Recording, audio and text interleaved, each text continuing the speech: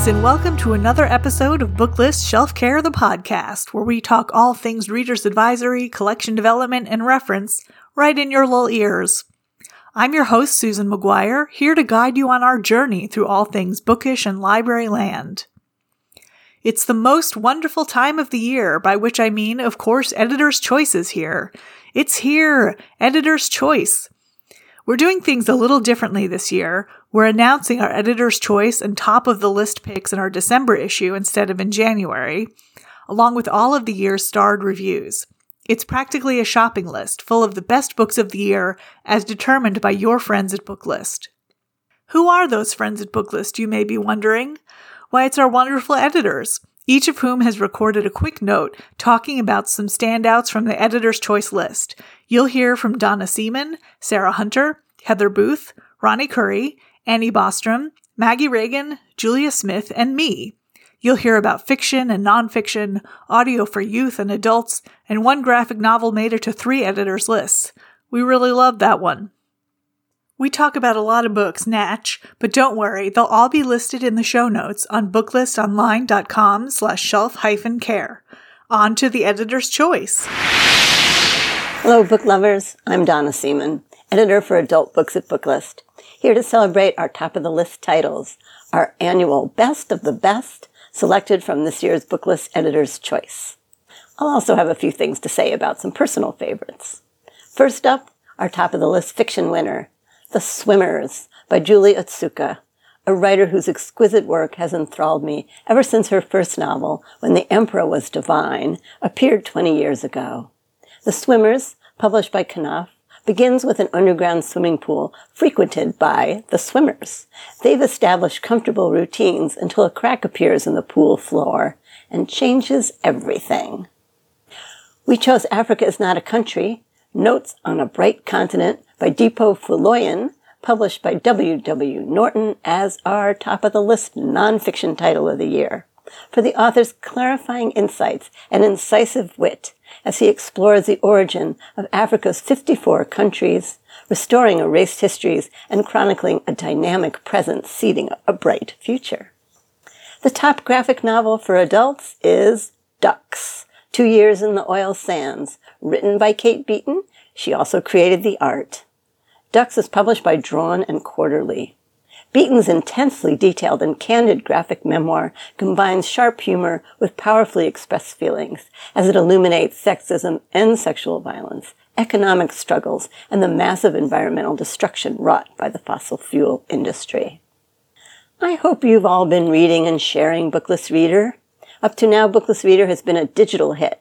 Beginning in January, it will be available in print in bulk subscriptions, so you can give your patrons free print copies. And in that January issue, this is why I bring it up, you will find read-alikes for each of the top-of-the-list titles I just named. Okay, what were my favorites of 2022? Oh, I really wince when I have to do this. I can't whittle down the list of books that thrilled, enchanted, and provoked me, but 'tis the best of season, so I will comply. I will start by noting that 2022 was a great year for arts biographies. I love biographies. I was riveted by Neil Baldwin's Martha Graham, When Dance Became Modern, from Knopf. Baldwin mined a massive amount of archival treasures to construct this richly illustrated biography of the modern dance revolutionary and icon Martha Graham. It's not easy to capture the complexity of dance with words, but Baldwin succeeds. Another invaluable arts biography, Saxophone Colossus, The Life and Music of Sonny Rollins, by Aidan Levy from Hachette. Levy goes all out in documenting every phase of Rollins' long, spiritual, socially conscious, and artistically magnificent life as a saxophonist of, yes, colossal talent, a composer and an improviser, a transcendent virtuoso. This is a landmark title. On to fiction? Yes, okay. As a David Copperfield fan from childhood, honestly, I was awed by Barbara Kingsolver's Demon Copperhead, published by Harper. It's an audacious and brilliant improvisation on Dickens' classic. It is set in present-day Virginia and, the trials and tribulations I could go on, but listen, this is an Oprah book club pick, so I rest my case.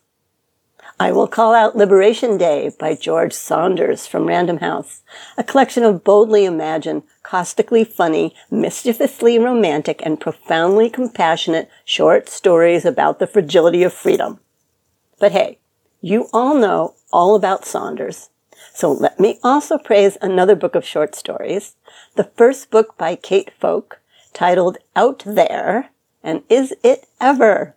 Published by Random House, these are spectacularly mind-bending stories that ingeniously pair everyday challenges with outlandish predicaments. They range from hilarious to terrifying. And finally, don't miss How to Read Now by Elaine Castillo from Viking. This is a set of arresting and rigorous essays, not only about how we read books, but how we read the world. Castillo exposes how we are, and I quote, overeducated in white supremacy, in patriarchy, in heteronormativity. From reading Jane Austen and Joan Didion to today's book challenges, Castillo's investigations are incisive, reorienting, sometimes funny, and altogether revolutionary. I could go on, but my time is up. For more Best of the Best, watch for information about the Carnegie Medal winners at the Books and Media Award event during LibLearnX in January. Stay well and read in peace. Hi, Susan. This is Sarah Hunter, editor of the Books for Youth and Graphic Novel sections at Booklist. Also, my cat is here. You might hear her purring. I'm here to tell you about my favorite Editor's Choice books from 2022. I'll start with my favorites from the Books for Youth list. I loved a picture book called Farmhouse, written and illustrated by Sophie Blackall and published by Little Brown. It's about a house that Sophie found on some property that she bought, and she imagines a family that lived there. And she imagines the family leaving the house and the house sort of falling to ruin and nature coming to take up residence in the walls. And my favorite thing about this book is the artwork. She does this really amazing job of incorporating small little pieces and artifacts from the actual house into the artwork. It almost has the quality of like a dollhouse or a diorama with little pieces of wallpaper and shreds of fabric and all these layers built in, both to create the actual picture that you're looking at in the book, but also as sort of a representation of like the layers and pieces of history that make up stories in history. Really, really beautiful, really smart and clever and disarming. I really, really loved that one. The next one is called Maya's Song by Renee Watson with artwork by Brian Collier, published by Harper. And this is a biography in verse of Maya Angelou. And Renee Watson did such a wonderful job of crafting these lovely poems that hit at key moments in the life of the poet. But it's really the combination of her poems with Brian Collier's illustrations that really make the images super resonant. There's something about the combination of the two that makes it much greater than the sum of its parts. His artwork is really expressive and imagistic in a way that you don't usually see in a picture book biography. And he uses visual metaphor to touch on some of the more difficult parts of Maya Angelou's life in a way that I thought was really smart and very well done. And I am obsessed with this next YA book I'm going to talk about, which is Our Crooked Hearts by Melissa Albert. That was published by Flatiron. It is a super witchy, dark story, and it is such a Chicago book. They never mention that they're in Chicago, but it was just like tugging on all of my nostalgia for some of the old neighborhood hangouts that I had when I first moved here, and just like the landscape and the feeling of some of these neighborhoods in Chicago. But at the same time, it's a really beautiful, hard, moving story about mothers and daughters and witchcraft and memory and power. And I just loved the writing and I loved the story. And it was one of those books that I really, really couldn't put down. I don't get those very often anymore, but that was one of the ones that I just was like, it was impossible to take it out of my hands. Now I'll tell you about some graphic novels that I loved. And the first one I'm going to talk about is our top of the list pick, which is My Aunt is a Monster, which is written and drawn by Ramina Yee. And that was published by Random House Graphic. This is just such a wild and wackadoo story that has like the perfect combination for me of heart and just like madcap whimsy. It's about a girl who loses her parents and she has to move in with her aunt. And her aunt has been disfigured in her many adventures and looks like a dragon. The girl is blind and can't see what her aunt looks like, but she just knows that her aunt is a very caring and understanding woman who has lived a life of adventure and has nothing but love for her. And they decide to go on another adventure. And the plot is really difficult to describe because it takes so many twists and turns. And just when you think one of those plots is going to resolve, it just like twists deeper into something new. And I loved that about it. And then the other fantastic part about this book is Yee's artwork, which is such like a classic mid-century Golden Book illustration style. It looks like she pulled it right out of the 60s. Really saturated color, like very exaggerated figures. Everybody has like a really expressive body language still, even though they are really stylized. Like the artwork is just amazing. I just loved looking at it. Another one with amazing artwork that I really liked this year is Squire by Nadia Shammas and Sarah Alfaji. That one was published by HarperCollins Quiltree, and that's about a girl who's from an outcast caste in society, C-A-S-T-E, and she decides that the best way for her to have any kind of power in her life is to join the military, effectively. So she goes to this intense training program, and she is just desperate to become a squire so that she can receive full citizenship and be able to help her family. So she endures all sorts of sort of subtle racism. She's concealing her true identity so people don't know that she's from this class of people. But in the process of bonding with the other people in this training program, she discovers some like unsettling secrets about her kingdom and the program that she's in and the purpose of the military and the leader of the academy. This book has just such sumptuous artwork. The landscapes, the structures that Alfaji pulled out are just so incredible. And you get such an intense sense of place from this book that I found really delightful to just like immerse myself in. And finally, my like number one favorite book of the last year, which I looked up. I told you about this in March of this last year because I was so excited about it already before I had even finished it. And it has like stood the test of the year for me at being like the absolute top of the pile. And that is Ducks 2 Years in the Oil Sands by Kate Beaton and published by Drawn and Quarterly. I love this book. It's the top of the list pick for adult graphic novel this year. I am an unabashed Kate Beaton fan, and this is like nothing she's ever done before, but it's still so distinctly her at the same time, which I just really loved. I always think that comedy is actually really, really hard, and she really gets at, I think, in this book, which is about her experiences working in the natural gas and oil industry in Canada, what makes comedy hard. She endures so many difficult things there. She sees so many difficult things there, but she still connects with the people around her with good humor and making genuine connections and like learning how to protect herself. And it's just so fantastic. I think I'm going to buy it for like every single person in my family. Everybody's going to get the same book this year, and it's going to be Ducks. And then maybe we can have like a family book group.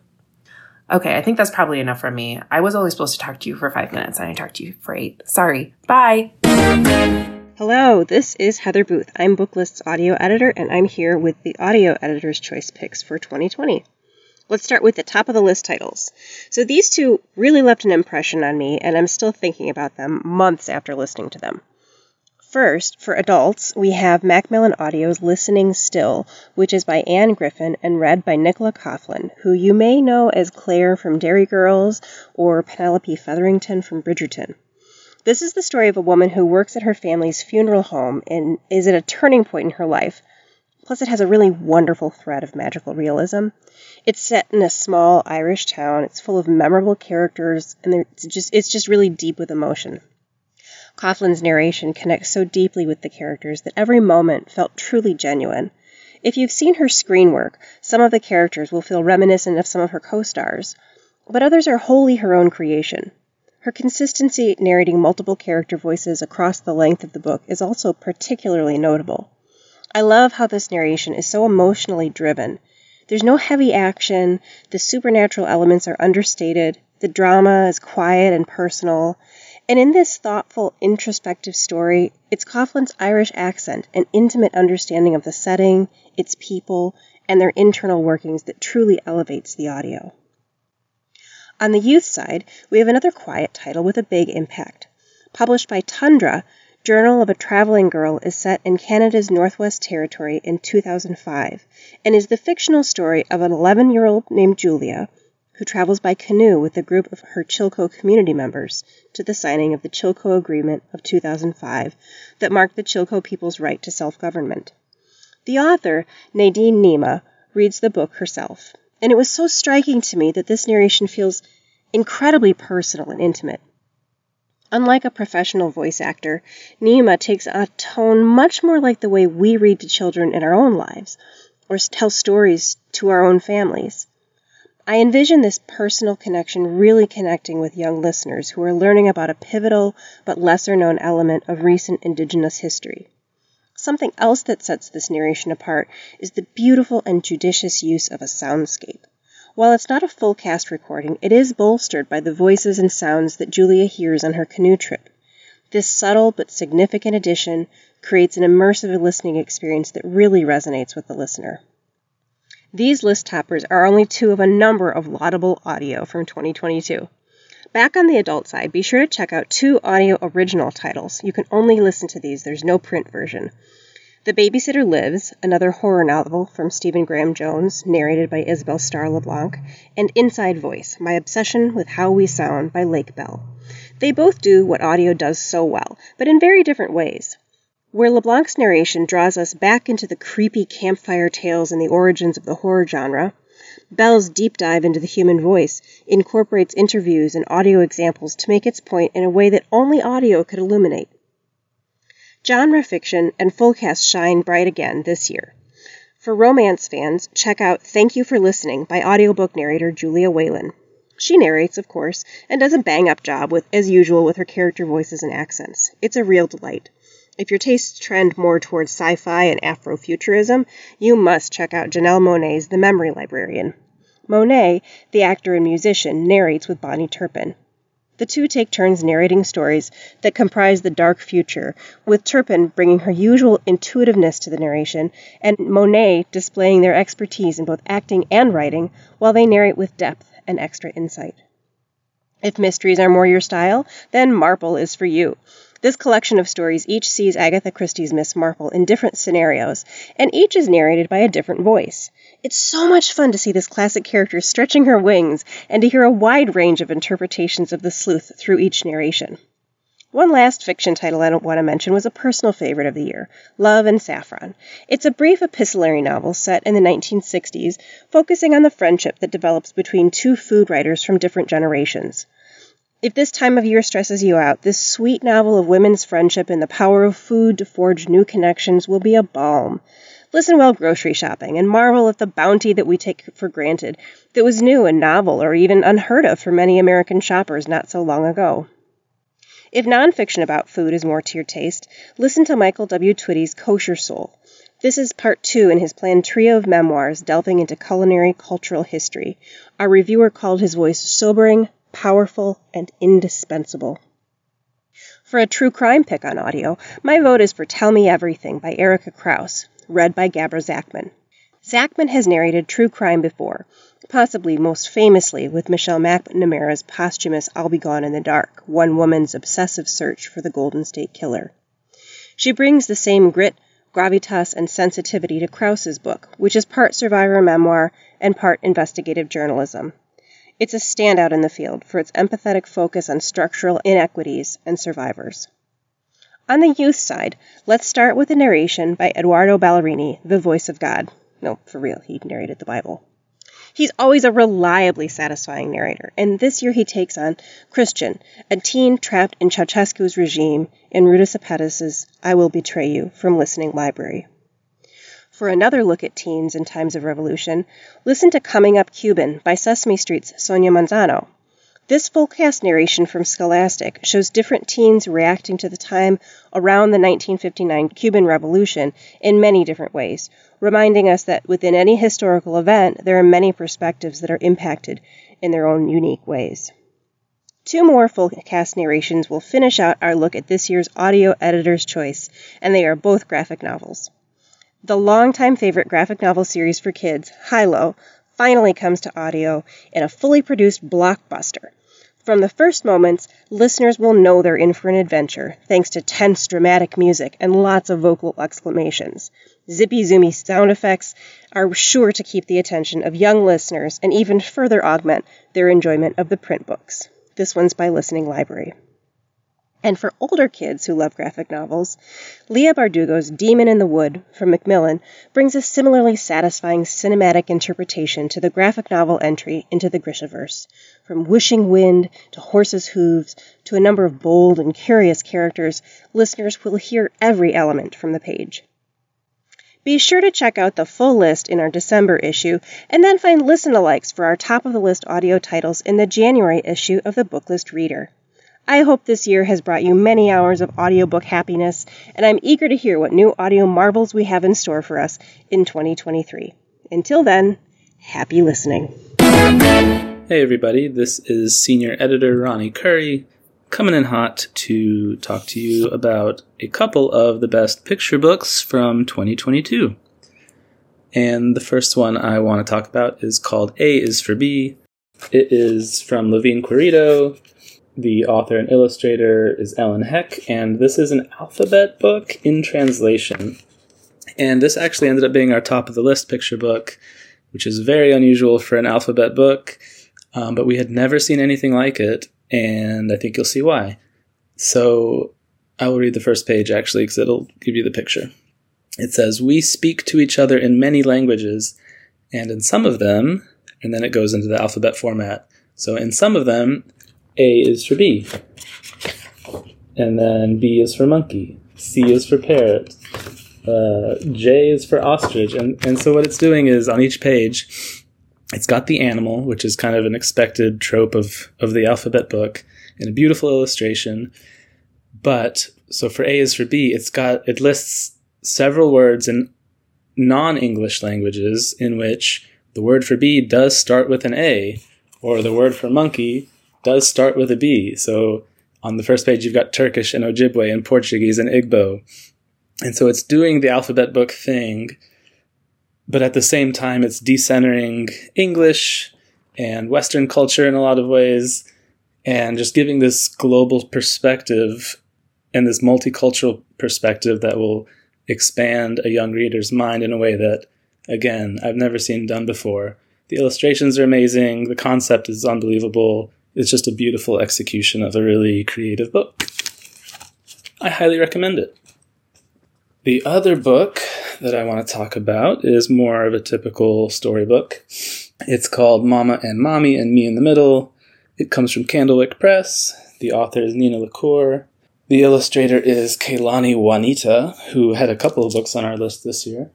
So it's a story about a kid who has two moms, and one of them, Mommy, goes on a work trip for the whole week. And so essentially it goes day by day, talking and showing how the kid is missing Mommy and how they get through the week. And the end has a really interesting resolution in that Mommy comes home and they're so happy to see her, but the kid has this moment of doubt where they don't want to hug Mommy. They actually, instead of this very tidy ending, they reflect on like the week of sorrow and longing, and they voice that feeling, which is very true, but you don't see very often in picture books. And I had a really cool experience with this book in that I got to read it with my 5-year-old, which is not something we often get to do as professionals evaluating books for 5-year-olds. And it really gave me a different perspective on the book and its power, because it gave him a way to discuss these concepts in a way he had never done before, and it completely opened him up to sharing his emotions, and it gave him this kind of structure for that conversation. So, really powerful book for kids. The illustrations are just unbelievable. A lot of detail and bright color, and just a really beautiful book that I think pretty much every kid will be able to relate to. So those are my best of the year. I hope you'll take a look at them. Thanks. Hi, Susan. It's your mother. Just kidding. It's your colleague Annie making the same joke for the 3rd year in a row, I believe, because it's so funny. It was easy for me to choose a book from our 2022 Editor's Choice list to talk about this year. My personal favorite book this year was Stay True by Hua Su from Doubleday.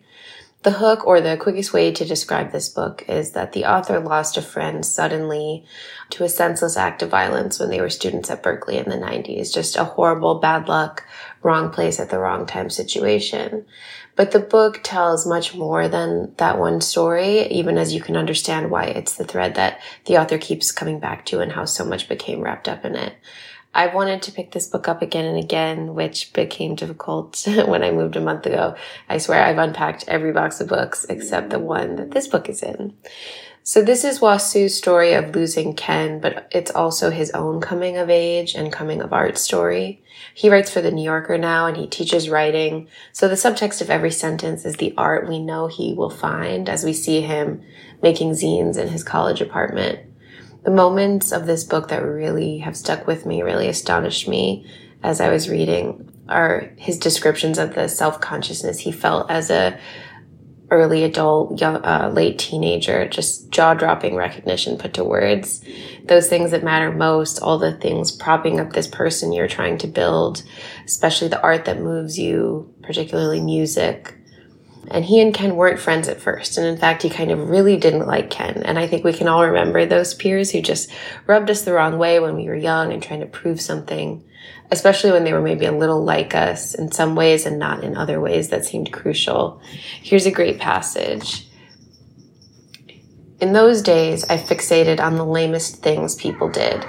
I didn't trust anyone who tucked their shirts in. When Ken tried to get me to listen to classic rock, or worse yet, Pearl Jam, I recoiled in disgust, as though he were presenting a virus. And that gives you an idea of this humor that he finds in viewing himself, not with judgment though. It's just such a true, I mean, the title couldn't be more perfect. It's such a true portrayal. The other subtext of every sentence in the book too is that we know they become best friends. Which adds to that warmth. There's a paragraph where he talks about smoking, which is something he and Ken eventually did together, and all the different ways there are to hold a cigarette. Anyway, loved it, but don't smoke, kids. So that's Stay True by Hua Su, an incredibly beautiful, brilliant, moving, unforgettable book. I'd also like to give a shout out to my cat who just tried to ruin this recording, but also our top of the list graphic novel, Ducks, 2 Years in the Oil Sands by Kate Beaton, which is another unforgettable coming of age story and portrait of a time and place. So Beaton, who is well known for her comics like Hark! A Vagrant and other webcomics, and as well as some children's books, she worked in the oil industry in Alberta, Canada for 2 years after college in order to make a lot of money and pay down her iceberg of student debt. And it's a survival story. How will she survive this constant suffocating attention that even becomes abuse and assault as one of the few women working in this place? But also, of course, how will any of us survive our dependence on fossil fuels? And most of us will do that by never getting as up close as she got. So it's another instance of the book you're holding, making it so clear that the author will escape this harrowing situation, but you're just rapt to find out how. So that's it for me. I hope you enjoyed my voicemail. Call your mother. Love you. Hi, I'm Maggie Reagan. I'm one of the senior editors in the Books for Youth department. Well, one of my absolutely favorite books of the year was also everyone else's favorite book of the year. It was our top of the list fiction pick in youth, and it just won the National Book Award for Young People's Literature. But more importantly, I liked it. So if you haven't guessed yet, it's Saba Tahir's All My Rage. And the short version is that it's about two former friends who are going through huge traumatic upheavals in their separate lives and are finding their way back to each other through them. It's a really devastating book, but it also manages to be such a balm, and I highly recommend it to pretty much everyone. Another book out here that has really stuck with me over the course of this year was Riley Redgate's Alone Out Here. And generally speaking, I just really love Riley's books. Although readers of her last few might be surprised by the genre and the tone of this one. Although I also think you could argue that this is where she's been heading all along. But that is a TED Talk for another time. This is another one that manages to be both bleak and hopeful. It is sort of science fiction, sort of like speculative fiction.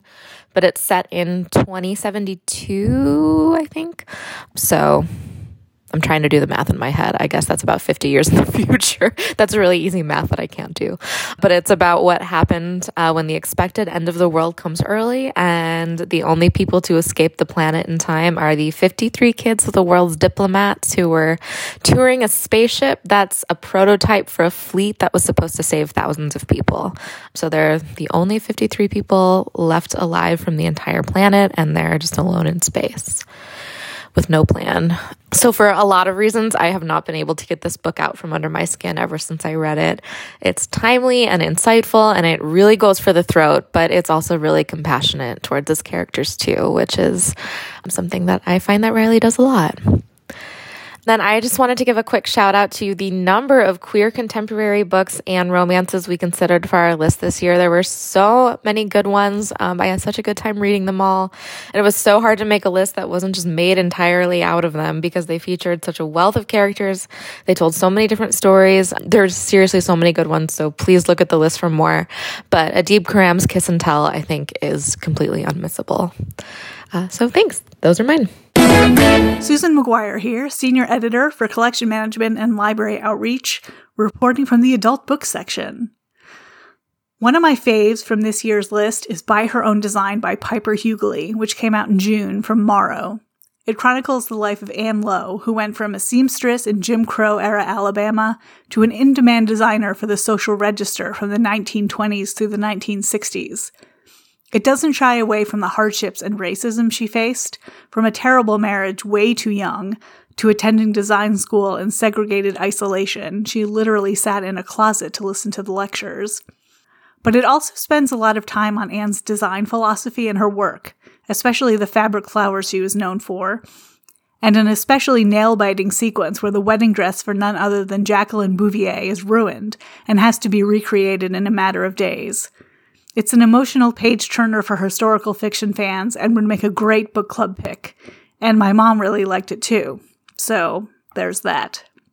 Another book I really liked, and that's an understatement, this was probably my favorite book I reviewed this year, is Lark Ascending by Silas House, which came out in September from Algonquin. Oh my gosh, this book.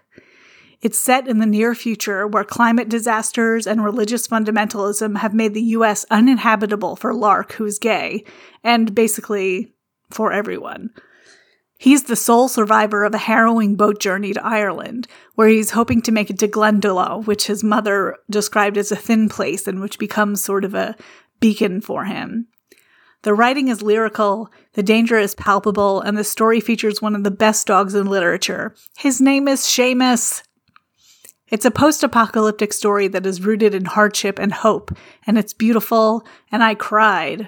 This is another one that would be a good fit for book groups. Moving from an imagined near future to an alternate past. How's that for a bold transition? The next book I want to shout out is Babel, or The Necessity of Violence, An Arcane History of the Oxford Translators' Revolution by R.F. Kuang, which came out in August from Harper Voyager. It's about a young Chinese orphan who's brought to Oxford's Royal Institute of Translation, which, in addition to being a sort of educational Tower of Babel, is also the storage vault for the largest supply of magically enhanced silver in the world. It's an expansive fantasy world rooted in Victorian-era England that scrutinizes linguistics, history, and the politics of colonization, and it's a wild ride as well. Finally, I want to shout out Rest is Resistance, a manifesto by Tricia Hersey, which came out from Little Brown Spark in October. Activist, author, and performance artist Hersey is known as the Nap Bishop, and she emphasizes the importance of rest to racial and social justice work, especially for Black women. This book is fascinating, it's challenging, and readers will be amazed at Hersey's thinking as she delves into both her family history and Black American history at large to uncover the legacy of exhaustion. Far from a simple call to resist grind culture, though it is also that, Hersey rejects its capitalist roots and explains why rest is radical. And those are my picks from this year's Editor's Choice. Enjoy! Hi there, this is Julia Smith on the youth editorial team. I'm chiming in to talk a little bit about Editor's Choice this past year. And we had so many good books to choose from as per usual. It was really difficult to narrow down everything. But I just wanted to give a little shout out because it was a fantastic year for horror. I was very delighted. So I just wanted to highlight a few of the horror titles that made it onto our list.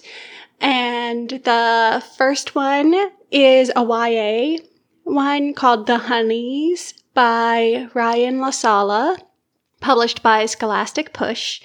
And it's one that has like very strong folk horror and midsummer vibes. It's set at a summer camp in the Catskills. So any of your readers who like that very atmospheric sort of haunting horror are going to love that one. We also had Hell Followed With Us, which is another fantastic YA title. This one's by debut author Andrew Joseph White and published by Peachtree Teen. This is a totally different vibe than The Honeys. This one leads with body horror, and there are monsters and a doomsday cult, but it also has a ton of queer rep, which is fantastic. And the protagonist is a trans boy. So I love that about it. And in the middle grade realm, we have Lily and the Night Creatures by Nick Lake and illustrated by Emily Gravett, which is published by Simon & Schuster. It was originally published in the UK under the title Locked Out Lily, but it is the same book. It has total Coraline feel to it.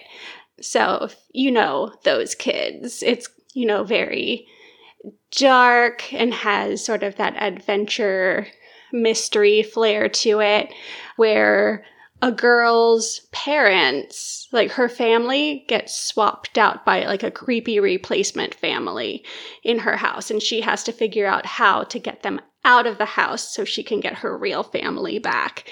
And it's sort of the scariness and everything is offset nicely by this little group of talking animals that befriend her and sort of know a little bit more of what's going on. So it's just a really good one.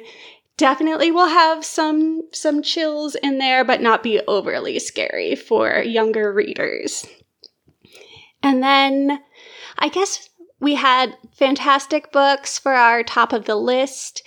The one that really stood out to me was actually the nonfiction pick, which I'm not even a huge nonfiction reader, but I loved this one. We picked Seen and Unseen by Elizabeth Partridge and illustrated by Lauren Tamaki. It was published by Chronicle Books, and its subtitle is What Dorothea Lange, Toyo Miyatake, and Ansel Adams' photographs reveal about the Japanese-American incarceration.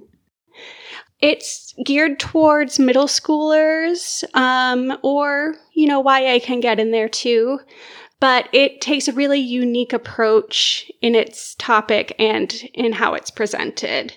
It offers 3 perspectives of these very famous photographers with Miyatake on the inside of the camp and continuing with his art there through various means. So you get these very contrasting takes and different experiences brought to their observations of what was going on with the internment.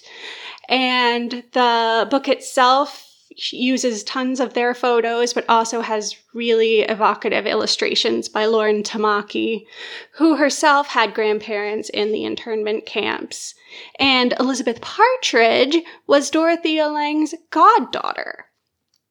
What? So, anyway, that's my hot take on Editor's Choice 2022. And I hope you find readers for all of these amazing titles. Bye! And that's it for this very special episode of Shelf Care the podcast. Thank you to my fellow Booklist editors for sharing your standouts from the Editor's Choice list. You can find the list of titles discussed at booklistonline.com/shelf-care. And thank you all for coming on this journey through collection development and reader's advisory throughout the year. And I look forward to bringing you more # content in 2023. Happy reading!